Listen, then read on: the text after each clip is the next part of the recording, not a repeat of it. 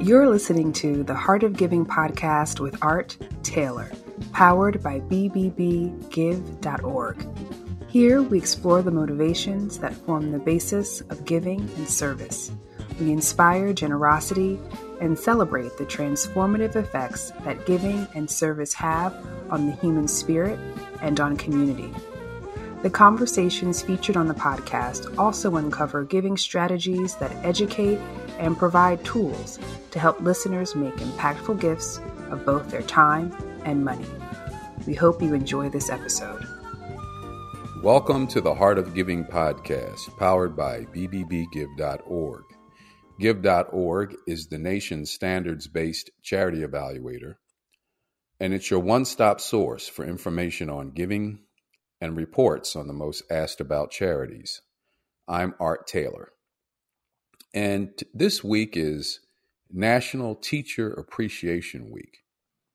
And so we thought we would go back into our archives and pull out clips from some people that we interviewed over the last year and a half who are either connected to education by being virtue of teaching or teachers themselves, or former teachers, or people who are contributing in a significant way to the education of young people and thereby supporting teachers so that they can be successful fulfilling their mission of educating our young people. And we are going to share clips from three individuals in particular. We thought it was important to demonstrate the power of philanthropy to assist teachers. As you know, this show is all about giving back and supporting community and inspiring others to contribute in some significant way to furthering our society's aims. And we all would agree that education is one of the most important tools, one of the most important assets that we can provide young people. And yet we also know that there are many communities where the educational attainment is not equal. And fortunately for teachers, there are others out there who are trying to help equalize the playing field so that teachers in these communities can be their best and deliver their best, and our students can get the most out of their education. So first, we're going to talk with Pete Kadens. You'll remember we had a nice talk with Pete about the work he's doing to try to incentivize young people to stay in school by providing free tuition, not only for them, but for one parent, assuming that these young people want to go on to higher education, that be college or to a trade school. And we wanted to talk to Pete because he's also thinking about how he can scale this. And Pete is such an individual who believes that if we can educate young people, if we can get them the education that they need to succeed, then society will be the better for it. So here's a little clip from our interview with Pete.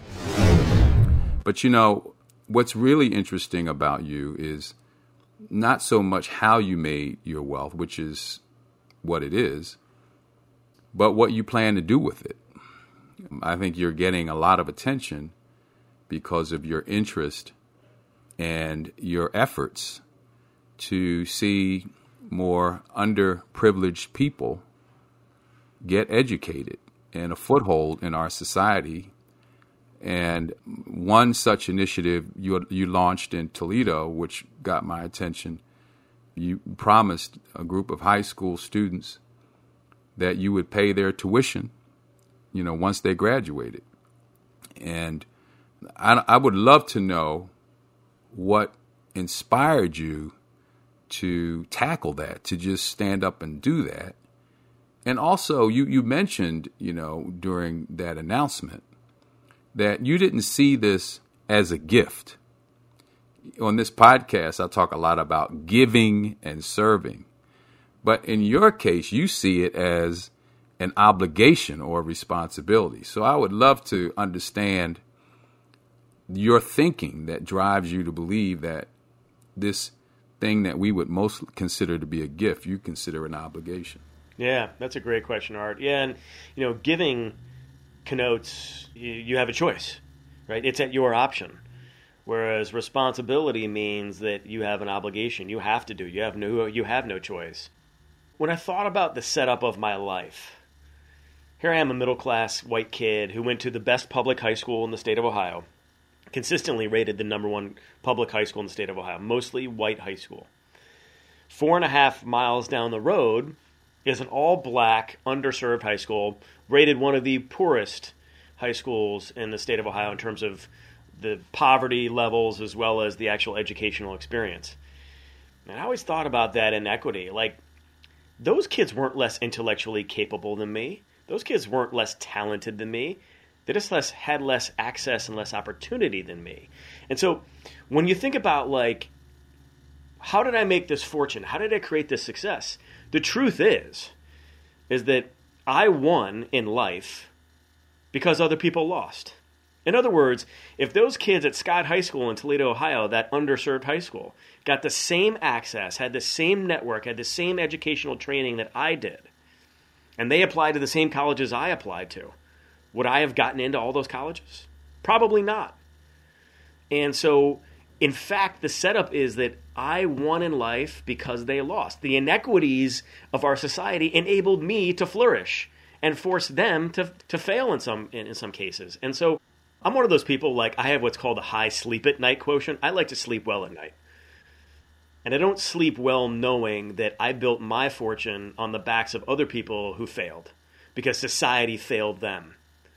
And so, because I want to sleep well at night, and that's a little bit self-serving, but I was like, you know what? There's that saying, Art, pay it forward. I kind of, in some sense, at least out of the gates when I first got achieved my real fortune, I like the notion of pay it backward. Who are the people and communities and individuals who gave me the tools and balance sheet and abilities to go out and succeed in life? And who are the people who suffered along the way as a result of me succeeding? And I got to pay it backwards. So that's why I went back to my hometown. That's why I went back to the underserved school. And actually, just to supplement what you said, I'm actually paying for now 2 classes of students. And it's actually not just the students, it's their parents as well. And the reason I bring that up and why that's so important is because when we solve for intractable issues in our society with our charitable work, a lot of times I feel like our solutions are one-dimensional. But poverty is multidimensional and multifaceted. And poverty is not one-generational. Poverty is multi-generational. And so I kind of looked at it and said, I can't solve poverty in this community with a one-generation solution because all this generation of kids will become is just an anomaly. They'll become an exception to the rule. I wanted to create a trend. And that's why I created a 2-generation solution and hopefully creates a trend that changes the narrative, the outcomes, and the opportunities in that community in Ohio. And then as we'll talk about later, I'm continuing to further that concept. That what I did in Toledo was kind of the appetizer. I have a full-fledged entree planned for later as well. So let's talk about where we go from here, Pete, with your idea for scaling this idea of getting young people educated. Yeah, and Art, to your earlier point about opening up the aperture, the educational aperture, to view this from a perspective of it's not necessarily just 4-year degrees or even associate's degrees that, are the ultimate benefit here. It's kind of an open architecture where students can choose from a variety of different educational opportunities, some of which are trade and skill-based, welding, forklift, transportation, distribution, logistics, coding. There's a whole suite of things that these students and their families can do to acquire skills and to double or triple their income opportunities versus working just an hourly job. And we need to afford those opportunities to them. I feel like we have a habit is a secondary and post-secondary educational structure of mainstreaming our students. I know at Bucknell, I love Bucknell. It was a fascinating experience. I'm a very, very proud alum. but they mainstreamed me into accounting, finance, consulting. That was like, or investment banking, right? That was how we got mainstreamed. And by the way, the only people that showed up at the career fairs to recruit were accounting, finance, investment banking, right? So it's like, it was like a self-fulfilling prophecy to a certain extent. And similarly, there's like this notion that we're only really proud of kids if they get that 4-year degree. But there's a lot of kids, and I'm dealing with some of these kids right now with my work in Toledo. They weren't meant for 4-year degrees. They weren't meant for that work. But they're really capable with their hands. Their brains work a little bit differently. They're really technically able. And so I think we have to stop mainstreaming these students and start curating career opportunities to their skills and desires, and start curating educational opportunities to their skills and desires. And so that's one of the reasons why in my platform, which is called HOPE, which stands for Helping Our Population Educate. Education is a broad spectrum of things, not just 4-year college and not just 4-year college. Well, you just heard Pete Kadens talk about what he's doing to support young people in disadvantaged communities, to incentivize them to know that when they get through schools, through their K through 12 education, there are going to be other opportunities for them to continue their education. And this is great. Now, in this next clip, you're going to hear some of my frustration come out when I'm speaking with Aaron Bass, who is the CEO of Eastside Charter School in Delaware. And my frustration, you'll hear, is coming through because we seem to want to pass the buck, the adults involved in educating kids, not just the teachers, but the administrators and the state leaders and teacher unions and others associated with the educational industrial complex. We seem to want to pass the buck and not take accountability. So you see some of my frustration coming through. And Aaron, on the other hand, is one of these people who does not take it. He's not one of these people who will pass the buck. He takes it on himself and his team to make sure that young people get what they need in Eastside Charter School. And so he is really a refreshing voice, a former teacher himself, now a school leader, in fact, a leader of many schools over his years in this field. He has taken responsibility for improving the conditions under which his kids learn, and the results are astounding. And so let's listen in to Aaron a little bit, and you'll, as I mentioned, you'll hear my frustration. But the hope is that we can have more Aaron Basses out there, and I know there are. There are lots of Aaron Basses out there, and there are lots of teachers we know who are doing tremendous work under very difficult circumstances, and we want to hold them up too. And Aaron, I just want to know, what are people doing? What are they doing with these kids? What are they doing? I mean, if you're a teacher, what are you doing if you have that many kids who are just failing every class? And what are we doing when we say we have to pass these kids along? You figured something out. What are you doing that's different? So, one, we don't have any silver bullet. Our ethos is love. Our ethos is we love our students, we love our community, and we're going to operate out of a place of love, which means that we're going to have some hard conversations with families. It means that, with a tough conversation, I'm coming out of a place of love, and I am treating your child the same way I would treat my own in the same school that my own children go to. It means that we have staff. Eastside, for example, 4 years ago, Eastside was losing 2/3 of our staff every year. So for the children that had the highest amount of trauma, the most inconsistent backgrounds in their lives would come to a school that offered them inconsistency. We started focusing on how to retain our staff. This past month, we were just named one of the top places in the state of Delaware to work and retain over 90% of our staff. Wow. And what's working is we actually started tracking our data, having really transparent conversations with our staff. Our staff started investing in the work that we're doing, and now they have children, from administrators, teachers, paraprofessionals. Everybody is now pushing their children towards being in this school that, by all statistical purposes, should not survive. And so what we're doing is we spend the time, we build those relationships, we believe in what is audacious, and we are relentless at making sure that we can hit that.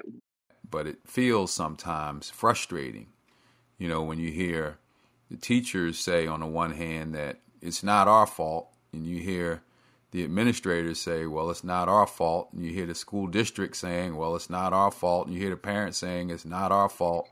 You hear the state saying, it's not our fault.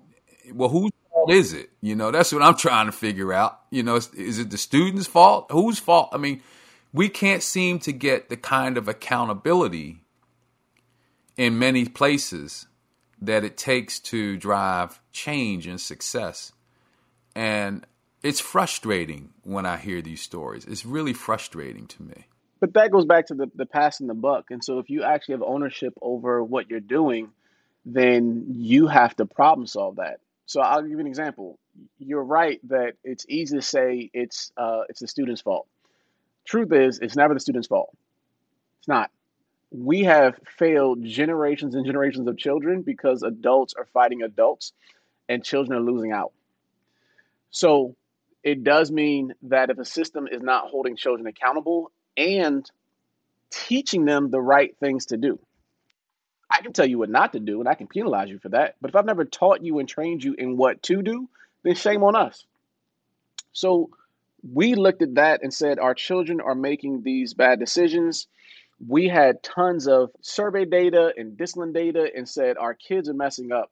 So we changed the environment to reduce our suspension rate by 75% while simultaneously increasing our student success rate on assessments.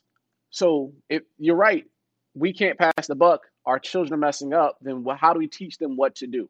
How do you teach a child that's never been taught how to delay gratification to do just that?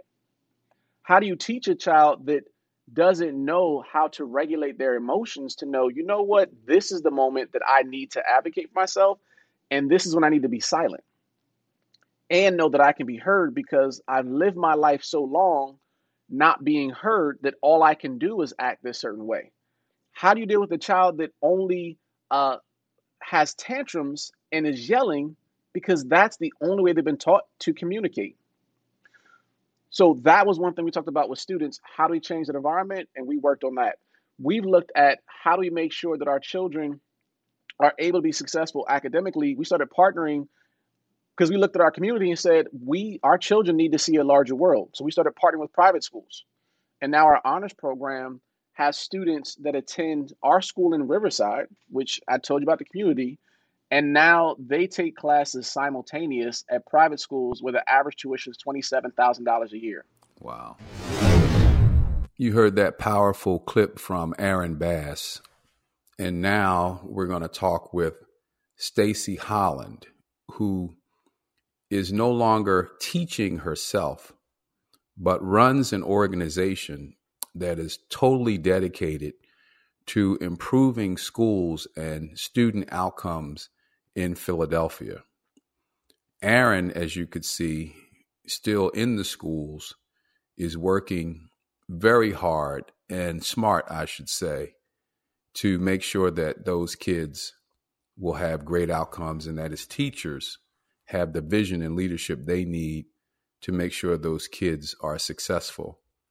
And what Stacey is doing in Philadelphia with the organization called the Philadelphia School Partnership is attempting to make each school in Philadelphia that is underperforming better. And recently, the Philadelphia School Partnership has embarked upon a new strategic plan, just hot off the press, where they will be focused on 4 areas: setting and holding long-term vision by aligning civic leaders to achieve academic experience, and define and measure student and school success. Secondly, they will be investing in schools and finding ways to support schools financially.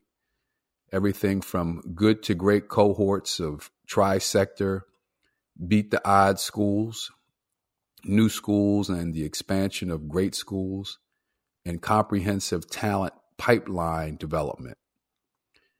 They'll also be creating conditions for success by expanding family access and education and enrollment services. They'll be investing in family and engagement policy advocacy and trying to scale and share the modern learning experience. And you'll hear Stacy talk about this in the clip. She believes that our educational system today is outmoded. So she'll be trying to scale, along with PSP, of course, scale and share the modern learning experience. And then finally, they want to try to change the narrative. They want to communicate the vision for quality modern learning in Philadelphia and focus on asset-based lens development to highlight what is working for our kids. So let's listen into my interview now with Stacy, and you'll see just how powerful the potential is for an organization like PSP to get things done, especially now in Philadelphia when there is a mayoral campaign coming up. So the city will be getting a new mayor. They've just hired a new superintendent for the school systems. And so you're going to see lots of transition in Philadelphia, which is a great time for an organization like PSP to really get focused again in how it can be impactful in changing the lives of kids by improving their educational outcomes. What are we seeing, though, in the field of education right now to help people like you, probably like me too, because I was also one of these people who was woefully behind when I entered college? What are we doing to help them? And if you add on the pandemic and Zoom classes that are probably underperforming expectations, what are we doing? What are we going to see if we aren't able to help these young people get caught up? So I think we have to start, first of all, with just acknowledging as a country that our entire educational system, specifically in K-12, is outdated. And we're still working on an industrial age structure, of which we are no longer an industrial economy. We are a knowledge economy. So we first need to start with the fact of we have to educate people to actually perform and think differently in a whole different global context. And I think once we start there, if we look at COVID and the lessons it has taught us, one of the things it did was reveal all of the brokenness of our educational system across the board for learners. And I intentionally use the word learners versus students. Our systems are not designed to teach learners, to build learners, to have them discover. It's a science, right? How your brain takes in information, how you, at the end of the day, process that information, how you then push that information out, how you apply that information. And because we are not doing that intentionally across the board for everybody, we are leaving groups of kids behind, specifically those young people who don't have a safety net, right? They're not living in a community that is economically prosperous. Their schools, all the extra supports that those schools have, do not exist in our low-income communities, whether it be rural or urban. They don't exist. So now the safety net's gone too. So COVID kind of blew that all up and said, hey, guess what? Not only do you have a problem because your entire structure is outdated, you now have a problem because every community is disrupted. And what are you going to do? And I think there is an opportunity for us as a country, and there's opportunity for us, one, to tell some truths that we have been unwilling to address, and both at the federal level, at the state level, and at the local level, and in local level, meaning cities or towns, but also in individual households and in our own informal communities, that we've got to rethink the way that we are supporting young people in their learning journey. It's not about test scores. It's not about performance and certain benchmarks. That's data and information that tells us where the young person is. But the next step is you've got to be willing, adult, educator, system leader, you've got to be willing to think creatively around how to build experiences and systems that moves that young person through a learning journey. And if we do that well, they will perform on all the tests. Yeah.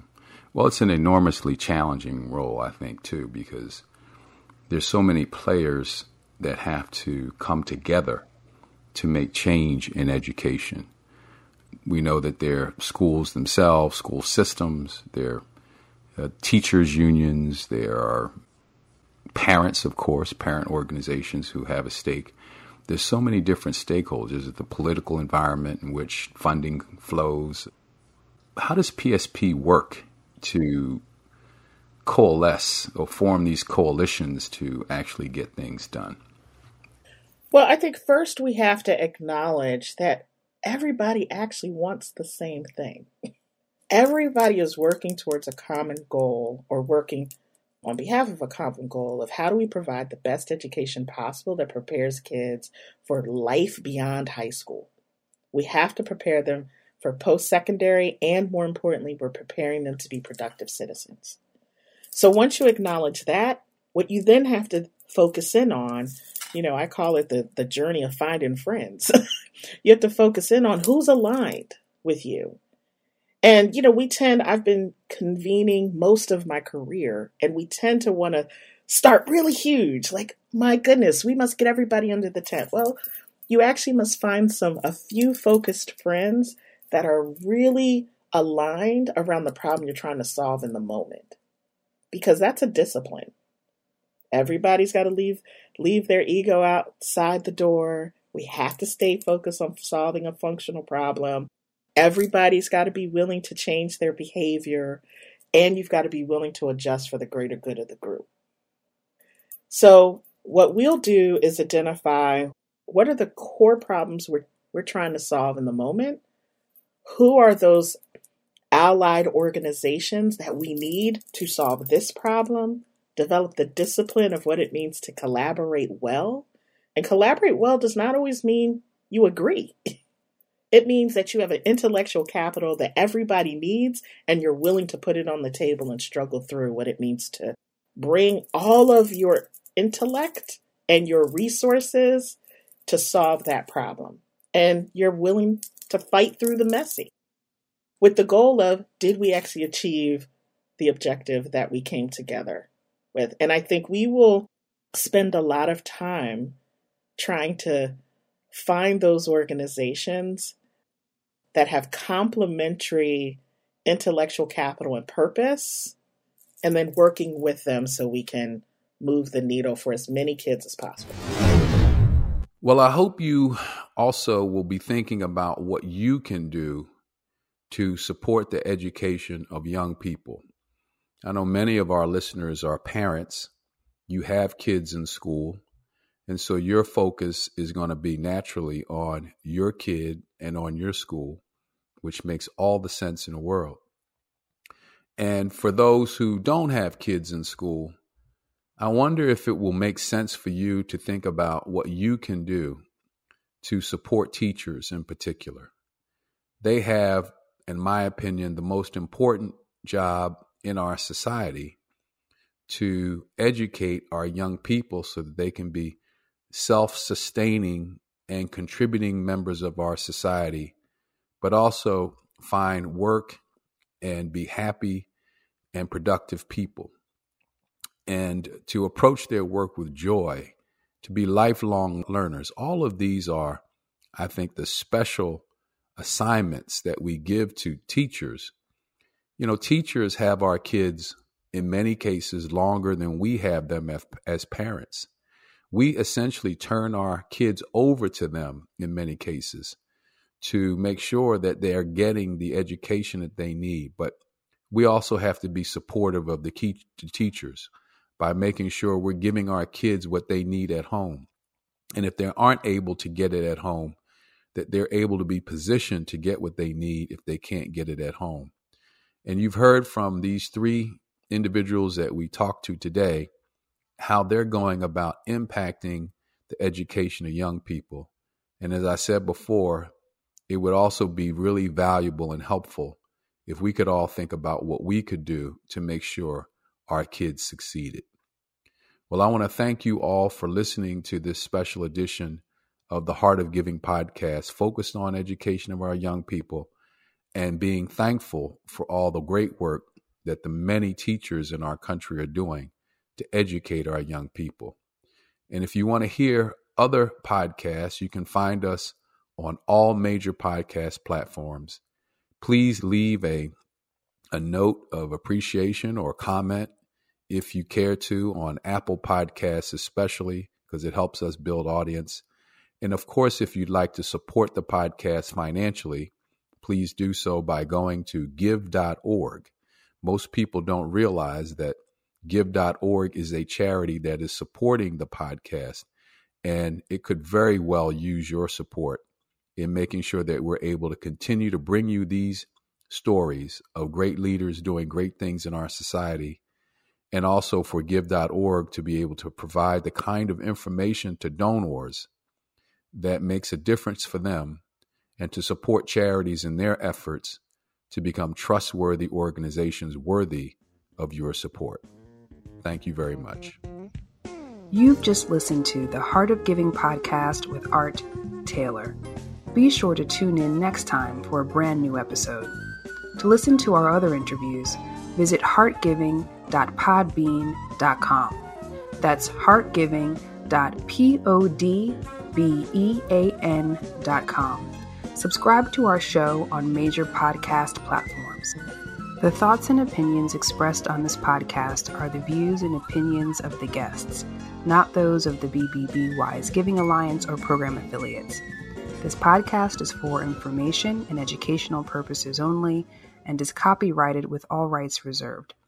This podcast is protected by Podbean's terms of service.